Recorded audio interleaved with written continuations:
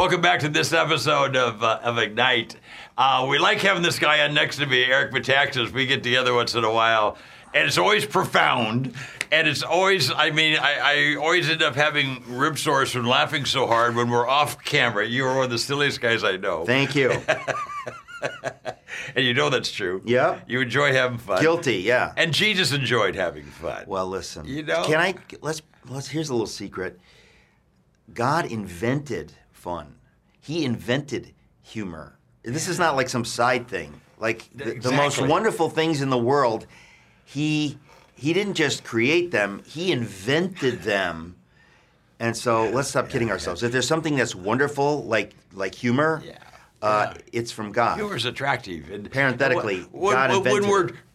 We can't beat people into heaven, folks. We just can't do that. And they see us, we can try, so religious, and we're so holy, and all. He said, they'll know you're my disciple by your love. And when you love on people and you experience God flowing through you, it's going back to the scripture you've heard me mention many times, but Isaiah 43:10, most Christians don't have faith today. They're worrying. Over 80% of all Christians are worrying today. If you're worrying, you don't have faith. And if you don't have faith, you can't share your faith. So how do you have faith? You know what he said?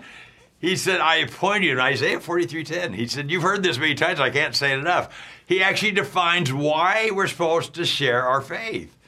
In Isaiah 43:10, look it up. He says, I appoint you as my witness so that you will believe. Because when you share, when you love on people, you can't orchestrate those conversations. You can't pull off recitations or 3 points or whatever. Every conversation is different. So when you rely on Luke 12:12, which says, my Holy Spirit will give you the words to say when you need them, and you find yourself in these conversations, all of a sudden a scripture comes to mind that you haven't thought of for years, or a life experience or something, and he's using what's in your database that you wouldn't normally remember, but God supernaturally brings it and gives you the right word at the right time, and you walk away and say, wow, God just orchestrated that conversation. You just used me. You spoke through me. I don't think there's any other way in the human existence to have that kind of fellowship, that intimacy with God. And when you have those experiences you can have on a daily basis, that's when you have real faith and joy. If your faith is not flowing out of you, you don't have much faith. We kind of lay it down, right? There's a scripture, many people know this. And think of the gift that God gives us in this scripture. He says, be anxious for nothing. But in all things, by prayer and supplication with thanksgiving, make your question. Okay. Yes. What God is saying to us is that if you're worried, if you have anxiety, you're sinning. You're out of my will, period. He says the moment, and you'll have many reasons to worry and to be anxious. He says that's fine. But the moment you experience that worry, that anxiety, take it to me immediately. Do not allow yourself to worry, to be anxious. As soon as you are anxious or as soon as you worry, take it to me immediately, knowing that I love you, knowing that I want you as my beloved child, to bring it to me, bring it to Daddy. Don't worry about it yourself. Yeah. I think we have to remind ourselves of that constantly, because the temptation to have fear, and people say there are all these reasons. There may be reasons, but God still says it's a sin. He still says, I don't want you to do that. If you care about what I want, and I'm God and I love you, then I'm telling you, be anxious for nothing. So the moment you have your good reasons to be anxious, it's like, fine, take them, bring them to me in prayer and say, Father, this is killing me, help me with this. But do not be filled with anxiety or worry or fear. The moment you allow yourself to do that, you're out of God's will. We break his heart. We forget he loves us so much that we can break his heart by completely ignoring what he says. And so he gives us that scripture. I mean, it's kind of funny, Barry, because this ties into what you wanted to talk about. Right now, in our country, we're going through a tough time.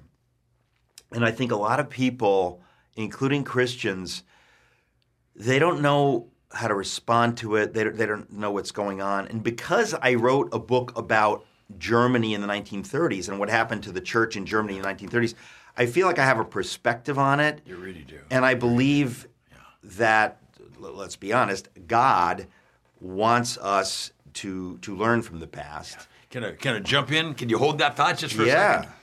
Fear. Over 80% of Christians are in fear. Okay. I think that's Satan's number one tool against the church. It is. Because if you have fear, you don't have faith. If you don't have faith, you can't share your faith. So it occurred to me a little while back that it's really his way of sterilizing us so we can't reproduce. The church is not reproducing itself. We're dwindling in numbers, and we've gone silent. And why has the church gone silent? I'm talking about the church. I'm talking about us. I'm not talking about the organized church. I'm talking about us. We've gone silent. Why? Because we're in fear. If you're in fear, you don't have boldness. You can't. You don't have faith, and without faith, it's impossible to please God. And that is where people back in Germany. I think there's a relationship between what was going on in World War II Germany and what's going on now. So you're going there. This term sterilization. Does that make sense? Well, I think that it's what you were saying earlier. Is that if you really believe in Jesus, you will not really be able to shut up about it. It will come out of you. That's right. It's okay. Yeah. So you can't fake it. You can't say, "Well, I believe it up here." If you really do believe it, you will behave as though you believe it. You won't just say, "Well, I believe it up here, but I'm having a hard time." That's so true. If you know he defeated death on the cross, if you know he loves you, if you know that what he writes to us in the Bible is true, if you really do know those things, you're going to live differently. It doesn't mean you won't have hard times, but when you have hard times, you'll respond differently. I think right now we're going through unprecedented strangeness in our culture, unprecedented difficulty, unprecedented madness has been unleashed in America. And I think most people don't know quite where to turn. And so I think the first thing we have to say is, listen, folks, God is not caught by surprise. No. God is even allowing this craziness. No, he's allowing this to drive us to him. Yeah, absolutely. The scripture says, and again, when you say what the scripture says, this is like math. This is like, this is not optional. This is fact. The Bible says all things work together for good for those that love the Lord and are called according to his purpose. Now, why does God say that? It's the same thing why does he say be anxious for nothing but in all things? Why he says that for us to say, no matter what is happening, I'm here to tell you, to promise you that no matter how bad it is, and you can take this to the bank, I will use it for good for you. And if you're walking with me and you are looking to me in the midst of the difficulty, I will use the ugliest thing you can imagine to bless you, to bless people through you. Now, we need to know that's true. We can't say, well, that's a nice idea. No, that's actually blasphemous. You need to know that's what God says. And what is it, Romans 8:28, right? Romans 8:28, and he finishes by saying, if you live for my purpose. Everybody knows there's no disagreement by any of the theologians about what God's purpose was. He came to seek and save the lost. And so when we live our lives to seek and save the lost, when we live our lives to move everybody every day closer to Jesus, that's just a way of life. And when you really love the Lord, you do it automatically. It's just like breathing. When you're in that zone, you're living in the fog. You're living in the favor of God. And it's so simple, but when you do that, when it changes everything. It is a cycle, isn't it? I mean, you do that, you share your faith, and you have more faith, and he blesses you more, and you're more excited. You can't keep it yourself; it gets bigger and bigger. And that scripture again. I think how God must love us. It's overwhelming that He gives us these scriptures to say, no matter how bad things get, He says, "Look, all things work together for good." For those that love the Lord and are called according to His purpose. So if you're walking with God and sharing your love of God with others, and if you're doing all those things, no matter what happens, God will use it to bless you, to bless people through you. But the thing is, Barry, we need to know this. We can't say that's a nice idea. I hope that's true. The Bible says it. So unless God is a liar, let's break it down. Unless God is a liar, that's true. And to not believe it is really to be sinful. It's to hurt. It's to break God's heart, to say, like, I don't know, that's a nice idea. I don't know. So I kind of feel like when things get crazy, it's one way of God driving us to choose. Do I really believe this or don't I? So a lot of people who are today, maybe they're being silent or they're hanging back.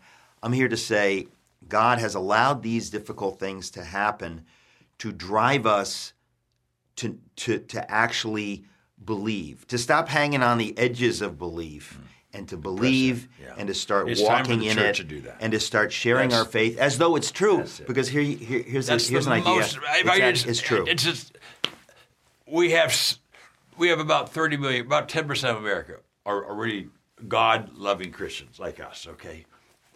And most of us are so close to have a victorious life, but God is sterilizing you with fear.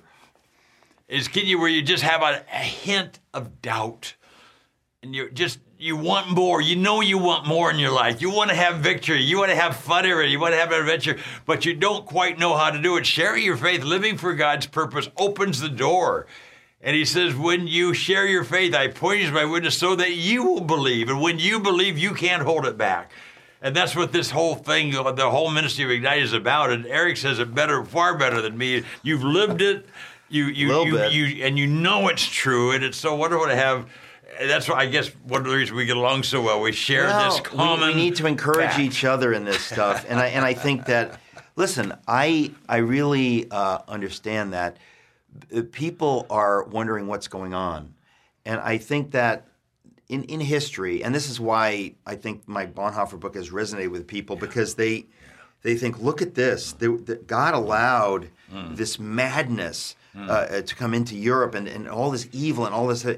But it gives you a picture of what would it look like to believe in Jesus in the midst of that madness. What would it look like?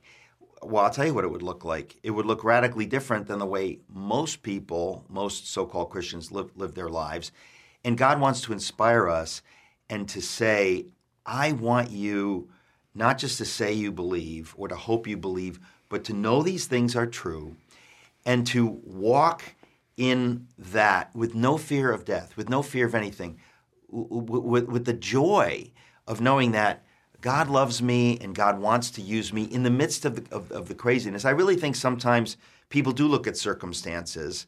The circumstances should drive us to Jesus. We shouldn't let the circumstances drive us away from Jesus and into this paralysis. Yeah. So I would say I believe revival is already happening in America because there are people who, because of the craziness, are finally saying, what's going on? There's millions of people praying now that would not be praying now had things gone differently and there was peace and tranquility. Right.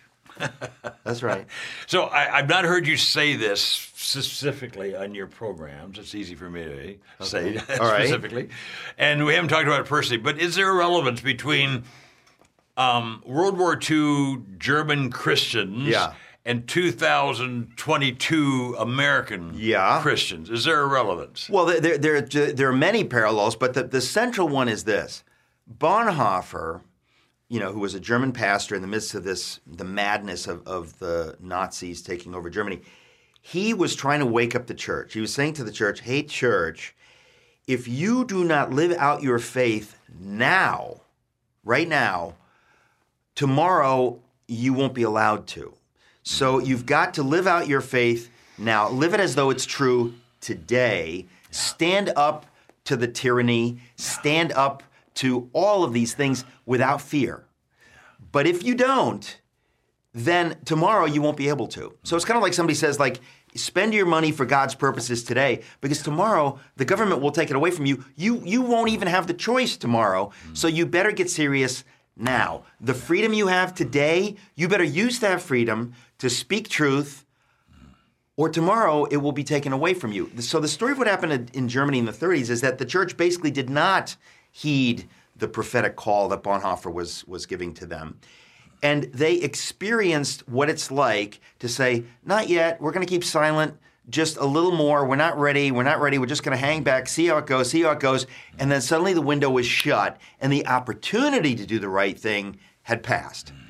I believe God gives us the story of Bonhoeffer and the German church in the 30s as a warning to us. And when I say a warning, I mean a warning, folks, meaning that he's basically saying exactly what happened to them, will for sure happen to you and to the church in America unless you learn this lesson and don't do what they did. If you use your voice today as though you won't have it tomorrow, because you won't. If you use your money, your talents, your energy, all of these things for my purposes today with zero fear, then I will bless you and you're going to see things you can't imagine. If you don't, if you say, not yet, not yet, not yet, in a moment, the opportunity will go away and you will realize that there was a window, the window is now shut, and now you have to deal with the consequences. The German church in Germany has for 80 years been hanging its head in shame for failing to believe God and to act as though he had defeated death and as though he wanted them to speak out. There's only one way to live. That's the way to live. But God doesn't force us. And so he gives us these warnings from history. And the story of Germany in the 30s, to me, is the ultimate warning, because the parallels with today are so dramatic. I won't go into them, but they're so dramatic that if you pay the slightest attention, you'll see God is speaking to us through the story. This is a definitive message for American Christians today. The Bible makes it very clear that unbelievers are blinded by Satan, and 80% of America is blinded. It's spiritual deception. I mean, how else can otherwise bright, intelligent people want to promote all the crazy stuff that's going on today? And politics can't change that. It just can't. As much as, I'm a political junkie and we do our things in that world, but that's not going to really change it. You can't fight a spiritual war with politics in the minds of man. And you and I, we can't change the world, but we can change our worlds. Each of us has influence. And it's not a political thing. I would say the most patriotic thing we can do today is to lead people to Jesus. Because every time we lead somebody to Jesus, the scales come off their eyes. Until we do that, they have scales in their eyes. They see evil for good and good for evil. The scriptures actually say that. Even to the church. And we're seeing things go in the church we can't believe. That in the last days there's a great falling away. I mean, we see all this stuff going on. This is a spiritual attack. And I believe what you believe. Revival is starting because of it, not in spite of it, but because of it. And we're asking for revival to start in you, okay? And it's not about getting up on a soapbox and preaching. It's not about, you can support all the political stuff, that's fine. But the fact of the matter is 80% of the people you're with every day are lost. And they don't know there's a God who loves them. They don't know. I was with a star from a television series, very popular right now, and she is just despicable. And I have to be breakfast with her. I walked by and I said, I'm a Christian, I watch your show. And I'm amazed by your role. She says, everybody tells you I'm evil. And I said, well, yeah, but you've also told the story of how broken you are. And there's reasons that's coming out. And in the role you're playing, that person doesn't know that there's a God who loves them, that wants them to be in heaven. She says to me, wow, you're a Christian I'd like to spend time with. We need to be Christians that people want to spend time with. And it's not about getting their scalp or getting them saved today. It's just loving on them. Just love on them. And when they see your love is real, they open up and they tell you things they won't tell their best friend. And then God, Luke 12:12, God speaks to you. His Holy Spirit speaks to you. It's just the most wonderful thing. I got to tell you, how are they going to know unless somebody tells them? And how are people going to tell if they're not being sent? And they're not being sent. Our churches aren't preaching this. They're not sending us. Very few, my pastor is, Jack Hibbs is, but very few pastors are doing that. So we need to do that. We're just lay people saying we need to get ourselves into the game. Let's rise up, troops. We can make a difference. We may not be able to change the world. We can change our world. And you hit it right on the head. We can't be quiet any longer. You can't sit on the sidelines anymore. We got to get off the bench into the game. And when we do that, our joy returns, our faith returns, and every day is an adventure. I mean, it's fun. And the worse it gets, the better it gets. The worse it gets, the easier it is to share our faith because people are terrified. When they're in fear, they're open to the gospel. You know, over 80% of all the unchurched are wishing there was a God right now and are looking for somebody to tell them if the fruit is ripe. The fields are white for harvest, but the laborers are few. We need to change that. You need to change that. At least in your own life, you need to change that. That's what this is all about. And you say it so very, very well. We have different diction, different perspective, but it's the same truth. Amen. It's the same truth. Thank you, Eric. I love you, brother. I mean, it's so much fun. Thanks for having me here. Let's do it again. I'm pumped up already. We've gone way too long. I'm sorry, folks, but this is such a unique opportunity to have Eric with us and talk from eyes of somebody who's really studied what happened in Germany. God gave us that story. I'm convinced story to encourage us today. For us. I don't have any doubt. That's a fact. God. So let's take advantage of the encouragement. Help us. God, help us. This is very special. Thank you, Eric. Thank you. See you next time.